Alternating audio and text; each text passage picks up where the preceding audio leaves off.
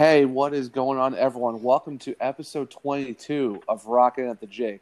I am Zach Martin, and always with me is Tom Matheny. Tom, pretty big day, man. How are you feeling about tonight? We got our brownies in about 45 minutes. How are you feeling about it, man? If I didn't think it would sound really awful on our podcast, I'd probably have the paper bag sitting next to me right now. But it's going to be a good game.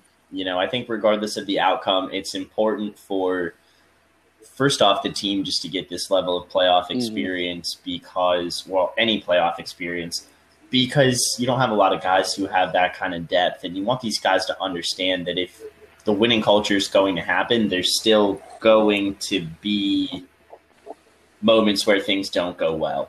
But enough about that. How are you doing, man?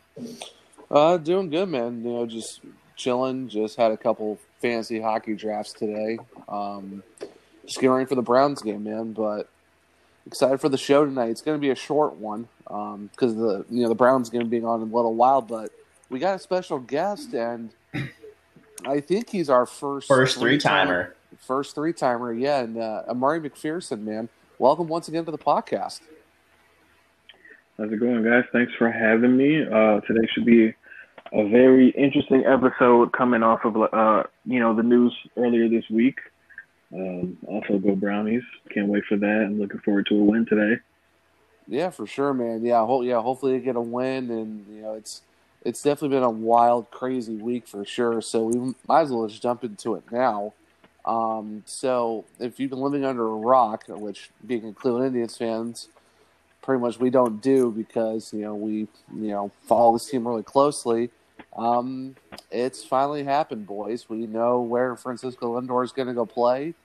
He's now officially a New York Met, which it's kind of been known that that's probably where one of the landing spots is going to be, and he's officially gone. And also, unfortunately, he wasn't the only Indian to go to the Queens area, as fan favorite Carlos Carrasco is also left. So we lost one of our well-known and beloved rotation guys, and we lost Francisco Lindor, and we got Andres Jimenez, Ahmed Rosario, Isaiah Green, and Josh Wolf in the deal.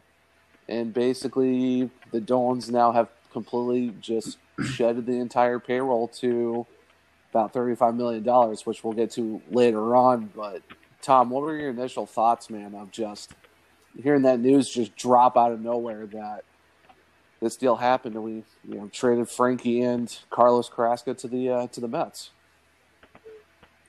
Well, Frankie, was coming. That wasn't the big indicator to me. That wasn't the part of that kind of surprised me. And we had talked about this at least on 2 or 3 episodes where Carrasco could be going too. But it was the way in which Carrasco went. You got rid of a guy who's going to make $24 million over the next 2 seasons, who's been with the team through a lot of different seasons. And if there was ever a moment where you felt like they had really just given up, we don't have anybody making over $10 million now. We actually have a guy making over $9.5 million to put that in some larger perspectives. Right. No one's even eating 9.5. So that's what I mean. Yeah. The rebuild is on, which is a little puzzling why Terry Francona came back, because they brought Terry in to win World Series rings. You don't bring Terry Francona in to manage a rebuilder. Why do you think Tony La Russa is going to keep his job for the White Sox, in his second stint with the team? You bring a guy like that in to win championships. You don't bring a guy like that in to manage a team of nobodies. Yeah, the Carlos Carrasco things. I think Imari was on that episode when we first brought up Carlos Carrasco probably moving on, and Imari, I know you said something on that episode where Carlos Carrasco would be the veteran on the team, and now he's gone. Like, what are your thoughts? I know you pretty much, like everyone else, has known that Frankie was going to go, but you had to be shocked with Carlos Carrasco moving on. Like, what are your thoughts overall about this trade? Yeah, I think the Frankie news, like you said earlier, if you haven't been living under a rock, you know that this Frankie news was going to come at some point. Mm-hmm. So that part was a little bit bittersweet, just because, like, wow, he's actually gone now, so we don't have to worry about week in and week out what the Indians are going to do. Mm-hmm. But for the Carlos Carrasco news to come out of nowhere shortly after the Lindor news was kind of like, why don't you kick us while we're down? Because, as we mentioned earlier, Carrasco is going to be probably the only veteran leader in that clubhouse. He's still productive at his age. I think he's about 34 years old or so. He's a fan favorite. So, I mean, I think one thing that I would like to know is whether or not the Mets asked for Carrasco or if the Indians just decided to throw him in. Because, they're trying to shed payroll, and he's making over $10 million this year, I believe. 12. Yeah, he's making 12. Oh, yeah. So, I mean, the Carrasco news was kind of a punch to the gut because it seemed unnecessary. I mean, we have a pretty young clubhouse and even a young rotation. So why would you trade a guy who's been in this rotation or been on this team for over 10 years? I mean, I think he absolutely deserved to retire as a Cleveland Indian, and that can still happen. Mm-hmm. But for him to no longer be on the team, I think he was one of those guys that you expected to be on the team for his entire career. I mean, we've seen Carlos Santana leave and come back.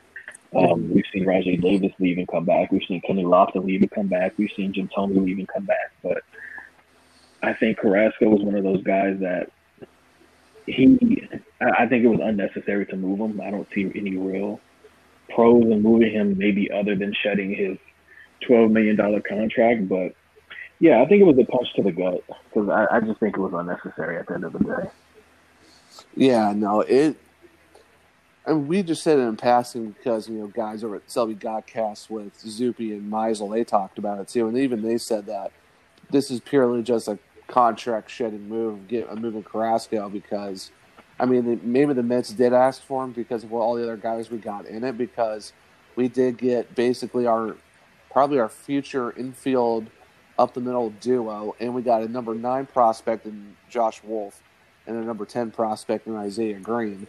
So maybe that could have been it. I'm not sure, but yeah, it still doesn't make any sense why they would do that, and it basically just shows that the Dolans are trying to save as much money as they can, and now we have the lowest payroll in baseball. It's just, I mean, we all knew the Frankie Lindor news was going to happen, and now we're finally over that. But then, Zupi and Meisel over on their podcast even said too, like, is this going to be the same thing we're going to be dealing with Jose Ramirez next year or the year after?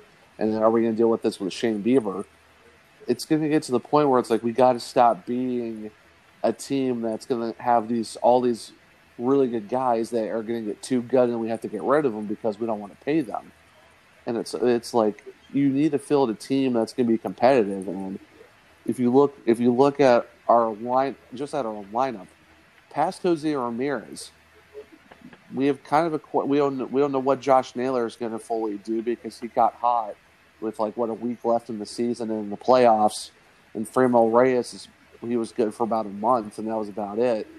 Past that, I mean, we are going to talk about Rosario and Jimenez here in a little bit, but outside of those two guys and probably Jose, who knows what our lineup's going to be like? I mean, and I know Imari, our rotation is pretty young. Everyone on our rotation is 25 years old or less. So Tristan McKenzie's the youngest guy in our rotation. Quantrill's 25, Savali's 25, Plesac's 25, and Bieber's 25. The good thing about that is, though, they're all locked into contracts from either in 2025 or 2026. But, I mean, Tom, we've talked about this a number of times. Like, I know you want to try to save money here and there, but wouldn't you think at some point that you have to have a team that's going to be competitive and just, I mean, like I mentioned about the lineup, like outside of Jose Ramirez, how do you even feel about this lineup going into next year with a lot of question marks right now? Well, even with Jose Ramirez, I want to see more consistency. Mm-hmm. I want to see more consistency out of Franmil Reyes. Like, I don't care if he can field. I don't want Franmil Reyes in my batting order because he can field his position really well. I don't care. I've seen that dude hit a baseball over a pickup truck in center field. Like, that's what I want out of that guy. I don't really care how he fields. I don't care. You've got other guys who can do that. You're going to have to find something to do with a Jake Bowers or a Bobby Bradley. Mm-hmm. And with the outfield guys you have, you're not playing Franmil in the outfield. That's ridiculous. You got Naylor, you got Mercado, you got Zimmer, Daniel Johnson, maybe Nolan Jones. It's hard to say what's going to happen to Nolan Jones now. I mean, especially because so many of those guys were probably counting on those middle infield spots being open for the taking. But a guy like Tyler Freeman shouldn't be scared of that. Yeah. I mean, at this point, you don't want to think Yu Chang's going to be the super utility guy, and Freeman and Owen Miller and all those guys are going to be in AAA next year. At this point, yeah, just keep Yu Chang up and make him the super utility guy. Yeah, that's the only thing I can see now, because there's no point in bringing those other guys up because Rosario's only 25 and Jimenez is only 22. So now you really just log jammed your middle infield even more now.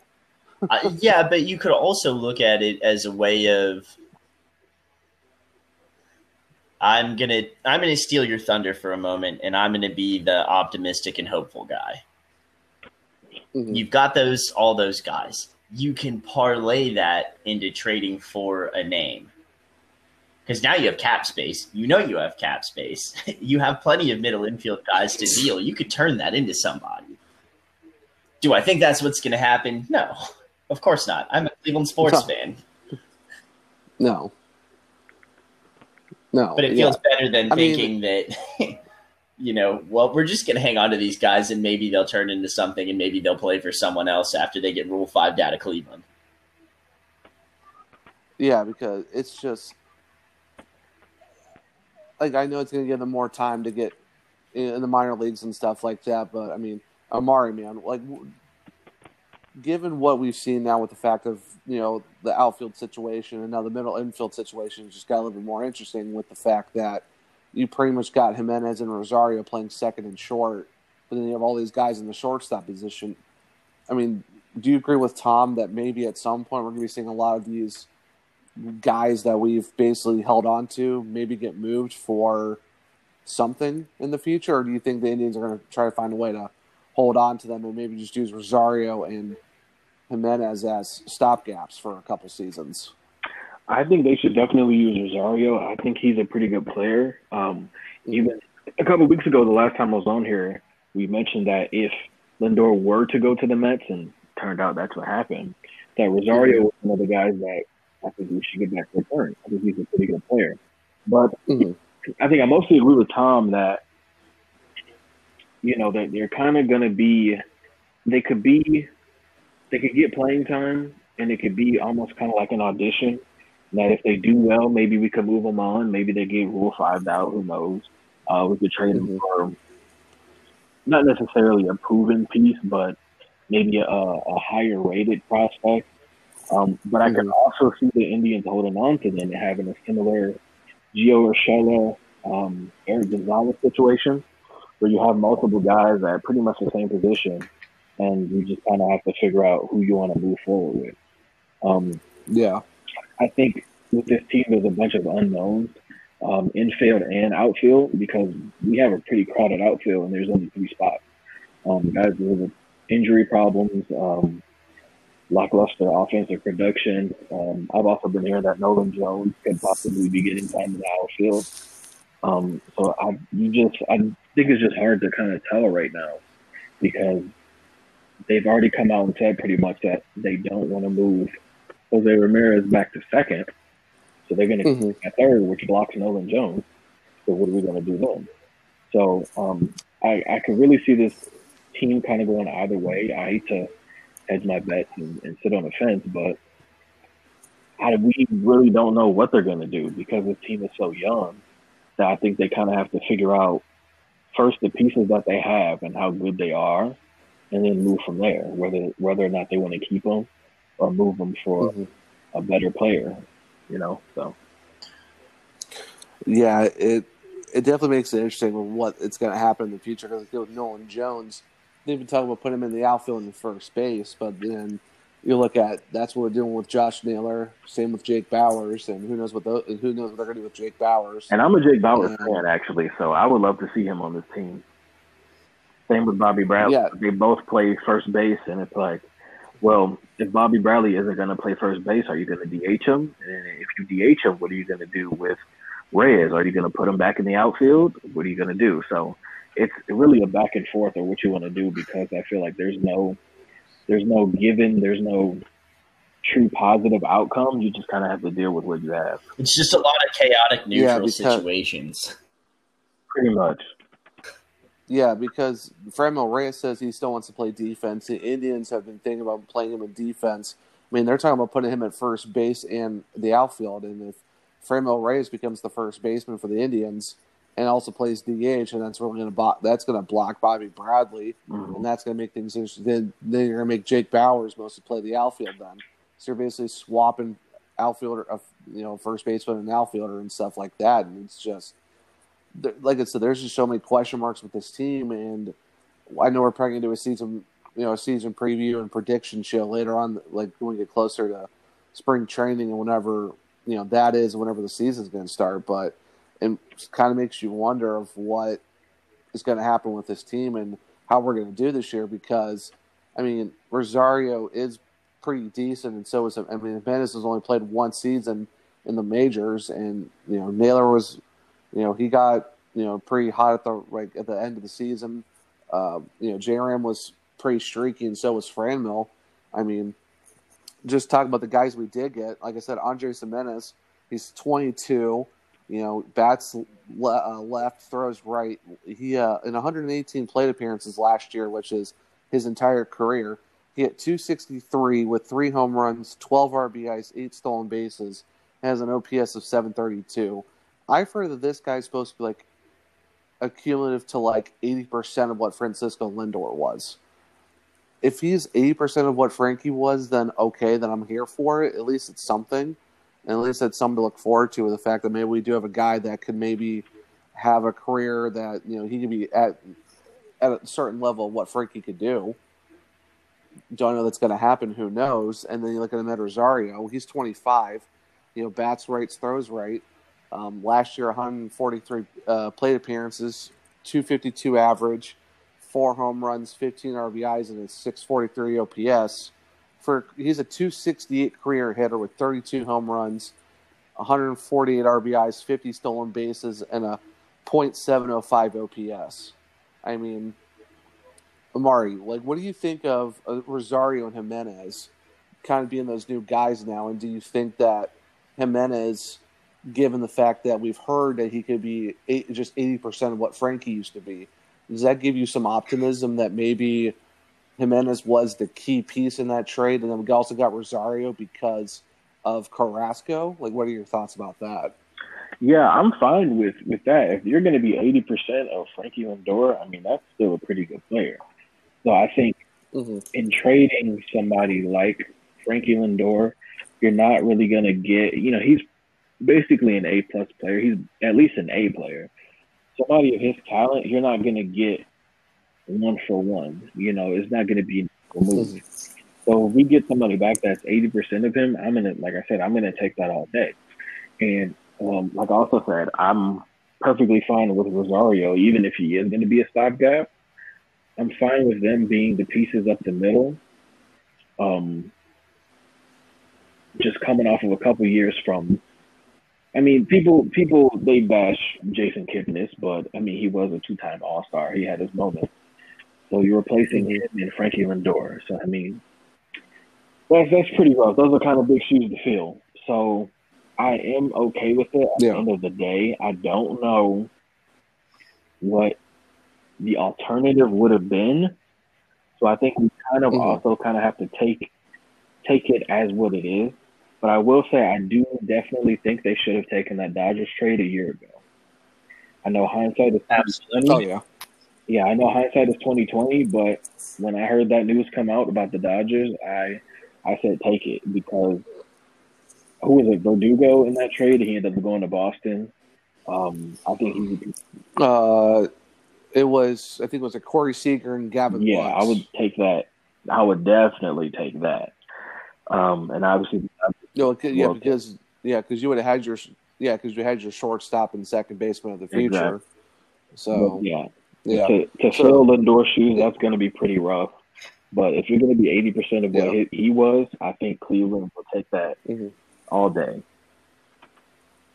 Yeah, I mean, we could talk about Isaiah Green and Josh Wolf. I mean, Josh Wolf is a right-handed pitcher. He was just picked up in the 2020 draft this year, so he hasn't really played any pro ball yet. And he was the number 9 prospect in the Mets system, and Isaiah Green is an outfielder who's number 10 in their system. We can speculate as much as we want on the outfielder, on those prospects, but at this point, who really knows? So, just real quick, Tom, what are your thoughts about a potential, with Jimenez being 80% of what Frankie is as a player? I don't care if you've got 80% of the talent of somebody. I'm one of those guys that's I'm not necessarily always awestruck by talent. I like the guys who make the plays because they work hard. I was talking to my dad about this the other night, during 2016, because that was a year that I was actually home and could watch the Indians.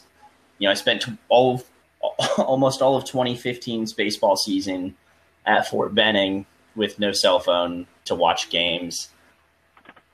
2016, I was home. In 2017, I was overseas, and you wouldn't believe how much the Armed Forces Network doesn't play the Indians. But anyway,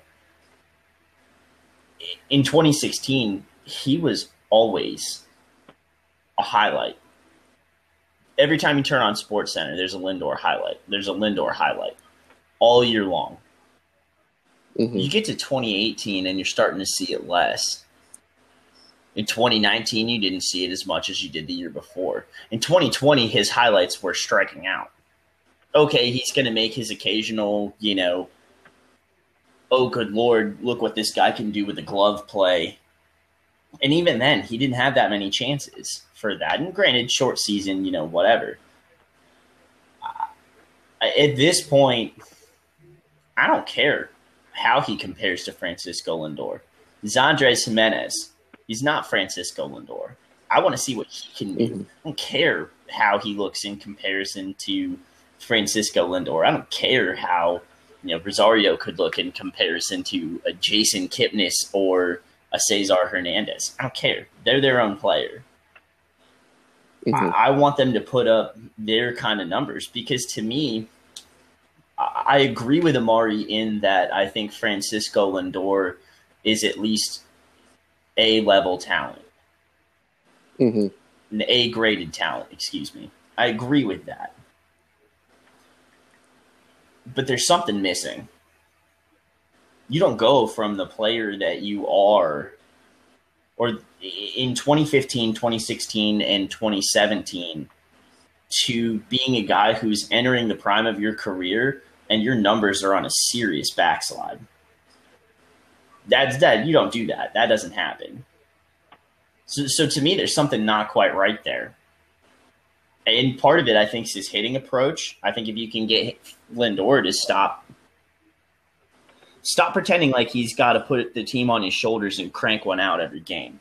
If Rosario and Jimenez don't hit like that, I'll love those guys. I'll love them because they're going. They're going to let the guys who are supposed to be trying to hit the home runs try to hit the home runs. I don't need to see you strike out 3 times a game. I'm bored with that. We just sent that guy to the Mets. I'm fine with losing that guy. Mm-hmm. But can you get consistent hits? Can you get on base? Can you do the things it takes to beat a team? You know, think about how many times you watch a game on, Sports Time Ohio, or you listen to a game that Tom Hamilton and Jim Rosenhaus call on the radio. What is their magic number of runs that they have to score to win a game? 4. 4 runs. Lindor's going for the single shot every time. Single shot don't get you there. But if you can get things going to get to the point where you can get guys across, you're going to get to your 4 runs. Sure, solo blasts are going to happen. That's always an exciting part of the game. But I don't need that. That's not what's going to make this team successful. This team is what's going to make this team successful and turn around people's perceptions of them is having guys put together good major league at-bats, having guys go through the order once or twice, have guys get 4 or 5 at-bats in a game, quality at-bats. Yeah. That's what's going to change this team and really show you what some of these other teams have been missing. I don't necessarily think that Chernoff and Antonetti are to blame either. I feel really bad for those guys because they're getting dragged all over the world on behalf of the Dolans. Yeah. And that's what fans need to realize is that it's not the GM who controls the budget and the payroll. He has to work with what he got. The Dolans said the goal was to trade Frankie before opening day. They got it done before spring training, so that's basically what Anthony and Chernoff had to deal with. And I'm really tired of people blaming them. It's on the Dolans, and that's what it is. I mean, if you look at the 2016 team, Danny Vietti, of CBS Sports Baseball, CBS MLB, he put out the entire roster from the 2016 team. Guys with Young Gomes, Mike Napoli, Jason Kipnis, Lindor, J-Ram, Rajay Davis, Tyler Naquin, Chisenhall, Carlos Santana, Michael Brantley was on the DL. Think if he was on the roster for that World Series team. You had Kluber, Bauer, Tomlin, Carrasco, Danny Salazar. You had Mike Clevenger as a reliever, Zach McAllister as a reliever, Brian Shaw, Dan Otero, Jeff Manship, Jabba Chamberlain, Andrew Miller, Cody Allen. And here are your reserves. Marlon Byrd, Juan Uribe, Abraham Almonte, Roberto Perez, Michael Martinez, Brandon Geyer, and Coco Crisp. At least don't say Brandon Geyer's name like that. Like, at least put a little respect on the name, not like, dear God, why did we end up with this guy? Oh, I'm not. No, I said Brandon Geyer. I'm not mad about that. No, Brandon Geyer's a great guy, and I wish he was. I'd prefer having him right now in our outfield, to be honest. But there's only 2 guys left on that roster that's with the team now, and that's Roberto Perez, who was a reserve, and Jose Ramirez at third base. That's it.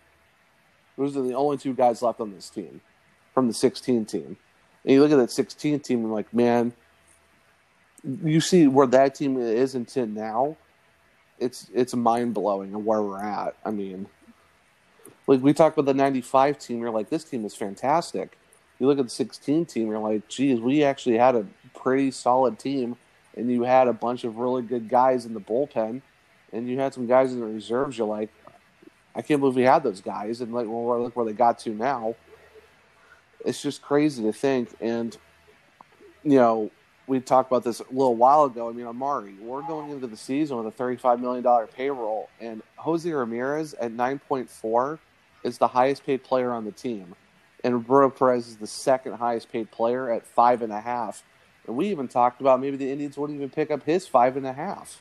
So, I mean, if you look at it, you're talking $14.9 million of this $35 million is with those two guys. They're almost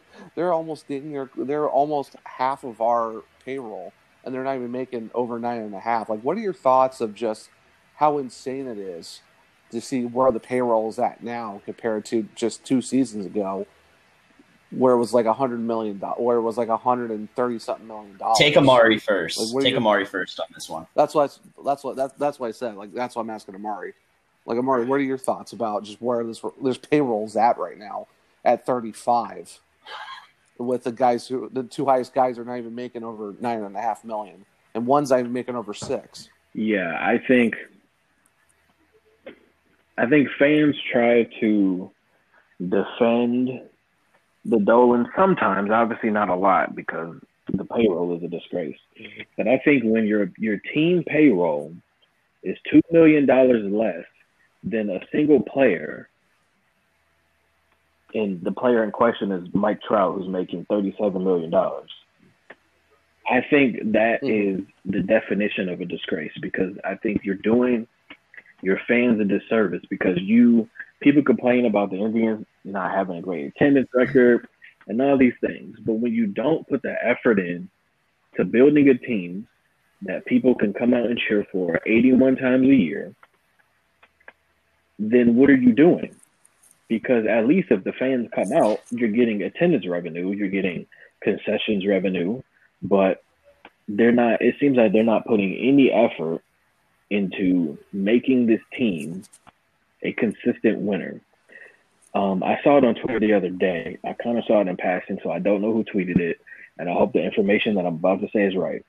But I saw something that said that when they bought the team, within 2 years, they were, I believe, at least top 10 to near the bottom. They had slashed payroll so much, and this is reminiscent of that, because it's about to be the 2021 season. Just 5 years ago, we were in the World Series.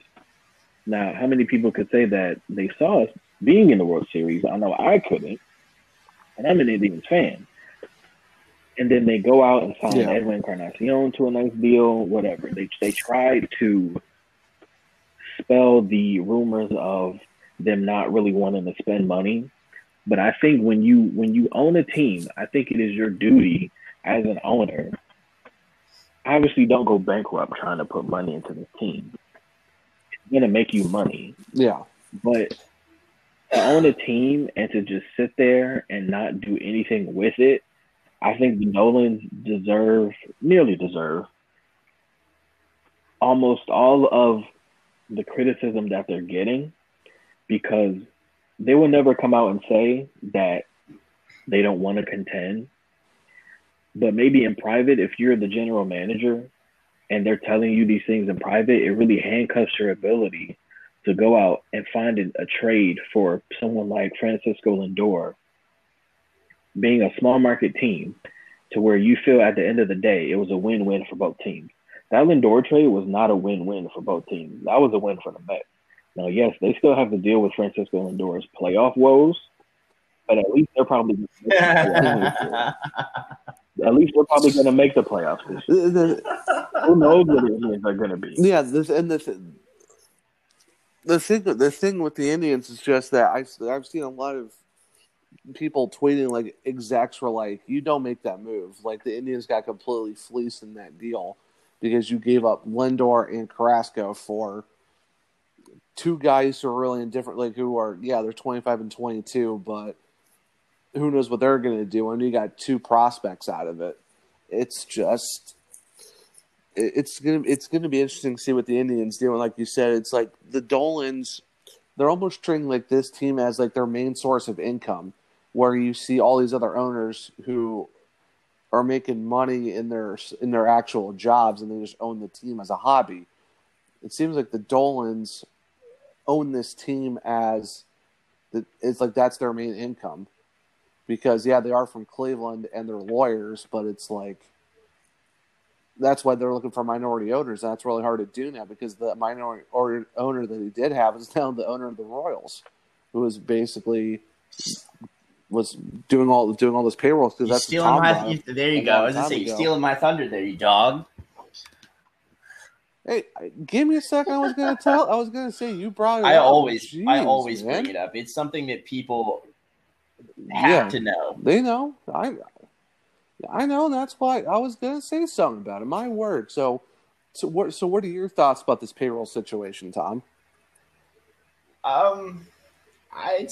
It's really hard to stomach, especially when there's one player or two players. Really, I mean, Imari or Zach. One of you can answer this. Doesn't Machado also make more or about the same per year, or is it Harper? Yeah, I was going to say both of them. And Hart and Machado's in San Diego. That's not a big market either. No. And also, they're talking about giving Tatis an 11-year, $325 million extension. Just to add that little piece in there too. They're talking about that extension, and also don't forget they also have that Hosmer contract that they also have too. So, and they just traded for Yu Darvish and Blake Snell. They still have Mike Clevenger. Mm-hmm. So they're looking pretty good right now. Yep, and Chris Paddock and all the other guys they have in their rotation, and they got Cronenworth and Will Myers, and I think Nola's their catcher. So yeah, I know they have a solid squad. Oh, and they still have Tommy Pham. So yeah, the Padres are going to be a force. So yeah, and don't forget too that the Brewers are also another small market team who actually paid Christian Yelich. So it's not like small market teams can't pay players unless you're Cleveland. But unless you're Cleveland. But Tom, so continue what you were saying about bring up the contracts and stuff. The flip side of it is, how long has it been since Trout's been in the playoffs? Once. And it was years ago. Yeah. Well, because I'm also an Angels fan, so I can tell you they have no pitching. Well, there we go. They have no pitching. They have no one else. Okay, they have Rendon. Cool. And Pujols and cool. Adele. Cool. And Marsh. And Ohtani. Pujols. I'm so glad you brought his name up. He's a fantastic reason about why you don't make these deals. They're stupid. And I love Miguel Cabrera for a guy who has spent the better part of his career playing for the Detroit Tigers. I love Miggy. And it was a terrible contract. It worked for the first couple of years. But they're stuck with him. They had to jettison. Think about the guys they had to jettison because they couldn't pay them because they were paying Miguel Cabrera and Victor Martinez, which people kind of forget that they paid Victor Martinez a shit ton of money because he's not Miguel Cabrera. You think about it. They had to jettison Verlander. They had to jettison Scherzer. Yeah. There's so many of these guys they had to get rid of because they couldn't pay those guys. It's the same situation. Mm-hmm.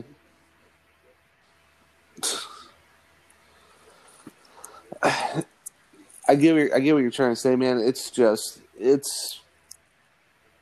like I said, in my time of in life, I've never seen our payroll this low ever.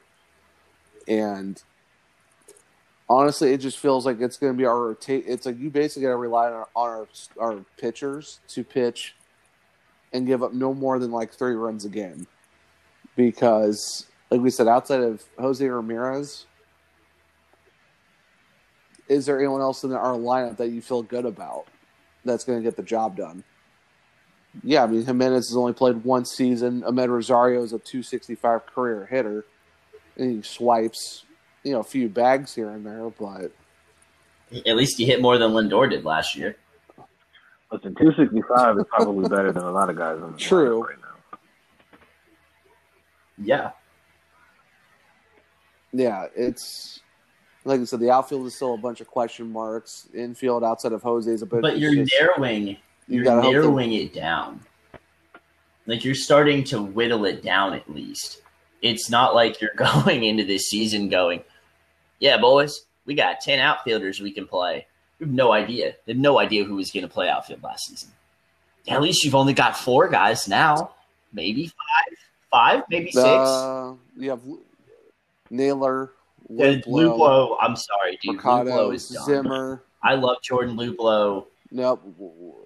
He's under contract until Luplow is He will who get Brandon done. Guyer. No, Brandon Guyer is who Luplow was supposed to be.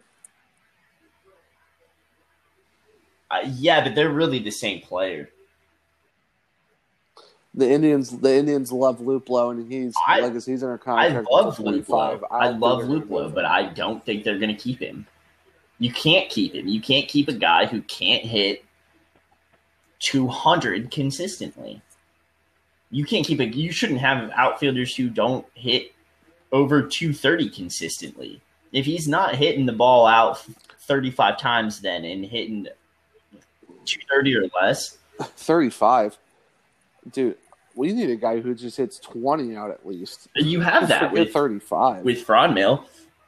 Out of the rest of the outfield, you have Josh Naylor. That kid, I have high hopes for him. Maybe, yeah.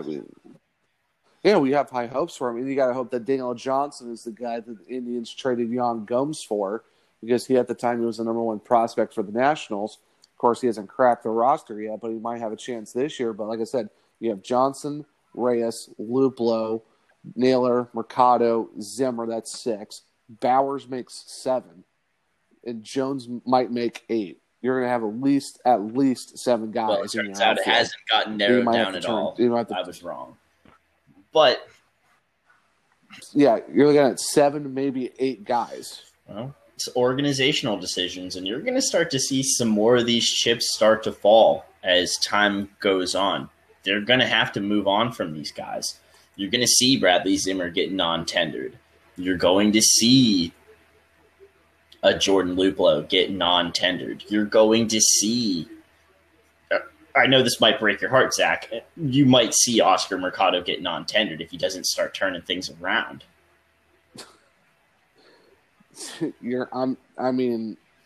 Oscar Mercado is the least of my worries. Right, it's ironic, isn't it?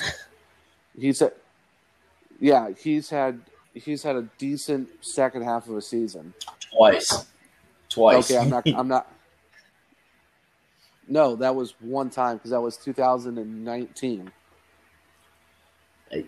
You do have 2020 was in it. You do have a lot of question marks, though. You're completely right.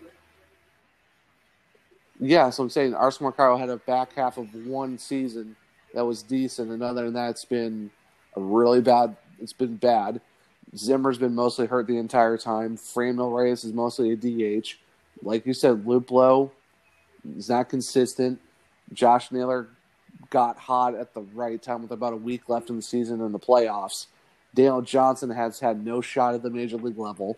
Jake Bowers was at the alternate side. Is that confirmed, by the way? Is that confirmed? Was he actually there?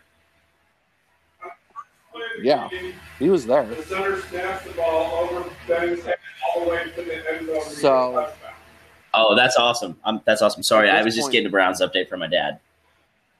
What happened? Fumble recovery for a touchdown for the Browns. On the very first play of the game, the center snapped the ball over Ben's head, and we recovered it in the end zone for a touchdown. But anyway, that's not what we're here for. There you go. I can see him from where I'm sitting recording this, and I just see him start to get excited. Then his arms go straight up, and I was like, "Oh, something good happened. I got to take the cans off for a moment." Yeah, right. But yeah, no, it's just. And then you look at the infield. Who knows what's going to happen with Bobby Bradley? He hasn't got any time at all. Bebo's got to make a comeback. Austin Hedges has to have a good, full season with the team. It's just there's a lot of question marks. I mean, Imari, man, like how do you feel overall? If you're looking at this team right now, do you have any optimism at all that the Indians might make the playoffs, or are we talking like somewhere between 500 and maybe 90 wins this year? Yeah, with the way things are right now, I think your pitching, just like last year, is going to be your strong suit. So I think I could see 70-ish wins. I think maybe 82, 83 would be their ceiling, just because the Twins are. I mean, they're not going anywhere, and the White Sox are still improving. So I think, I think White Sox we're a third-place team at best. I think they can finish above 500, but like I said, I think 82 to 83 is their ceiling. Like we said, there's a lot of question marks. We just really don't know sitting here in January. We just kind of got to flesh out everything. Yeah. What players are actually going to be on the Major League roster this year, how they do, how they perform. Do they get off to a hot start? Do they start slow and then catch up? It's just really going to be a big question mark. Not everybody's Jose Ramirez, where you can start slow, get hot, and then make the MVP conversation.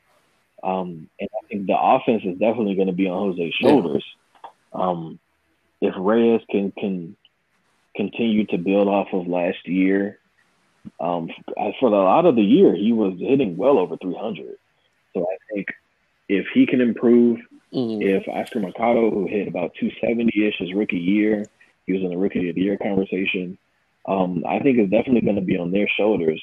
And if they don't get it done, then this team isn't going to get it done, because pitching can only get you so far. Pitching can give up only 2 or 3 runs, but if the offense scores none or 1 run, we're going to lose every time. So I think it's just going to be a rough year overall. I have a bad feeling our starters are going to get worked and our bullpen is just I think Jose, he's going to start at some point. I'm not going to say it's going to be his entire season, but at some point, and we've seen it before.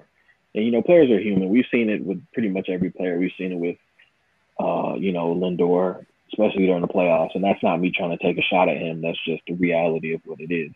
We've seen him. We've seen Jose. They start pressing because they feel they need to get it done. They need to drive these 2 runs in instead of just getting the base hit and keeping the line moving.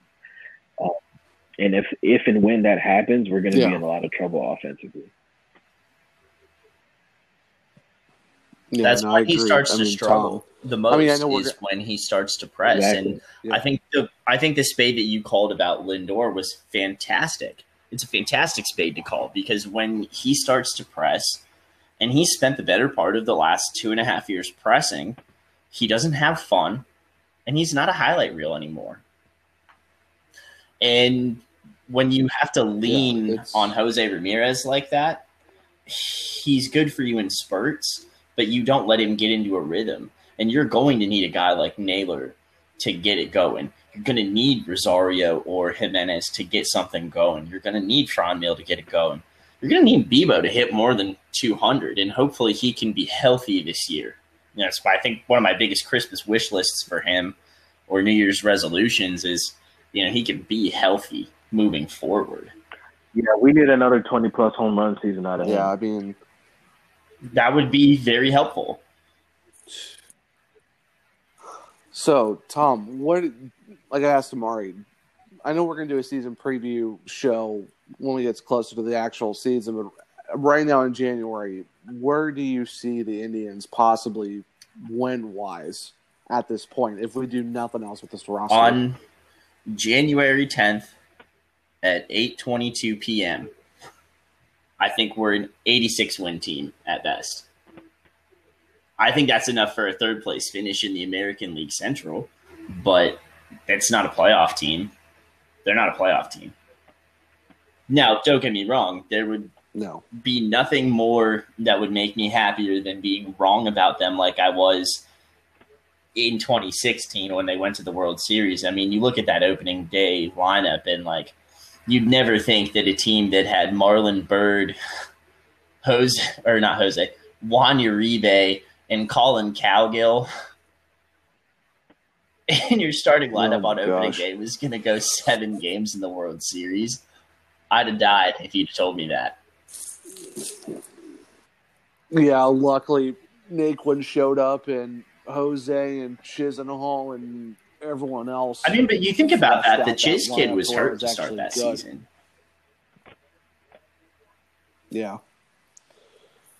Man, it just makes you wonder. That's the season that we need to do at some point this offseason, talk about that year, because the fact we also didn't, we had Brantley on the DL. If we had him in the World Series, we might have gotten it done. Unfortunately, I have a joke that I could make that's not very family friendly, so I will refrain at this time. But I think that there are a lot of things that could have happened that season that could have been a break that could change the narrative of how hard it is to be a Cleveland sports fan. But ultimately, here we are.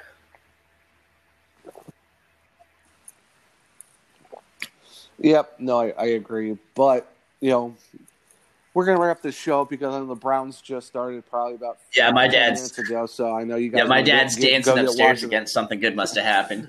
Yeah, it was a one-handed interception.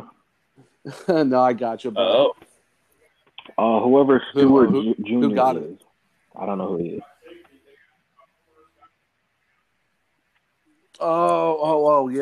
Yeah. We got him. We got him in a trade this year, I think, from Buffalo. I don't know, but it's time to go up and watch the game. So, Imari, where can we find all your content? Imari. You can find all my content on my Twitter page. That's Imari_M17. I just got brought on to write for the Cavs, the Fear the Sword blog. So you can catch me writing about the Cavs for the rest of the season. Follow my link tree in my bio. You can find all my other blog posts about pretty much every other sport except curling. It's an inside joke between me and Tom. But yeah, you're going to be the best. You're going to be the best curling beat reporter in the league. Don't worry. You know, he did tell me to start covering that because the Olympics are coming up, so I might have to start doing that. There's an Olympics channel. We were watching it the other night. We were watching downhill giant slalom. Oh, my goodness. Men's and women's.